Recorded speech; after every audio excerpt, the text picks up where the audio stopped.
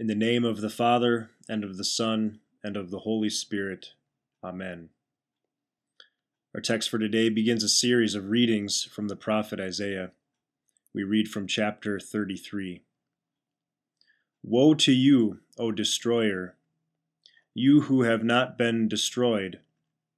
Woe to you, O traitor, you who have not been betrayed. When you stop destroying, you will be destroyed. When you stop betraying, you will be betrayed. O Lord, be gracious to us. We long for you. Be our strength every morning, our salvation in time of distress. At the thunder of your voice, the peoples flee. When you rise up, the nations scatter. Your plunder, O nations, is harvested as by young locusts. Like a swarm of locusts, men pounce on it. The Lord is exalted, for he dwells on high. He will fill Zion with justice and righteousness. He will be the sure foundation for your times, a rich store of salvation and wisdom and knowledge.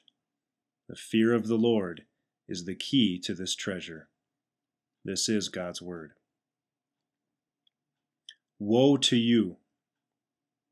How easily these words are ignored as the mere judgments of men. Yet Isaiah speaks with the authority of God, as does every Christian who faithfully speaks his word. He who listens to you listens to me, Jesus said. And as Isaiah looks out over the walls of Jerusalem and sees the Assyrian army closing in, he speaks.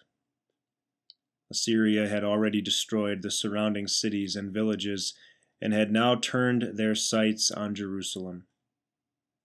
King Hezekiah tried to buy them off. He emptied the palace and the Lord's temple of all its gold and silver and gave it to the Assyrians, hoping they would retreat. But it wasn't enough. Many others in Jerusalem were counting on foreign allies to protect them, but they never came. And yet in the face of certain defeat, the Lord's prophet doesn't beg for mercy from his enemy. He doesn't look to buy their compassion. He doesn't seek help in the armies of men. Instead, he speaks. He speaks the judgment of his God against them. Woe to you, O destroyer! You will be destroyed. But he also speaks of grace. Though Judah's earthly allies would never come, Isaiah knew the Lord would. O come, thou Lord of might, be gracious to us. We long for you. Be our strength every morning, our salvation in time of distress. This is still the cry of God's people in time of distress. This is still our prayer in the face of our enemies. When the destroyer attacks, we remember this is why the Lord comes, to destroy the work of the devil. When our flesh betrays us, we remember this is why the Lord comes, to put on human flesh, to give it up in death. Woe to you, enemies! The Lord comes. He comes to destroy you and deliver me.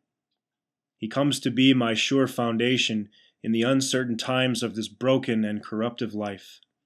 He comes to be my salvation in the manger and on the cross. He comes to be my salvation in the font and on the altar. And so we continue to pray. Come, O come, thou Lord of might. Defend and deliver your people. Let righteousness prosper, but put down the wicked. Come with your power to accomplish your purposes, and keep us strong in true faith until you come again in glory. In your saving name, amen. O Adonai, and ruler of the house of Israel, who appeared to Moses in the burning bush, and gave him the law of Sinai, come with an outstretched arm, and redeem us.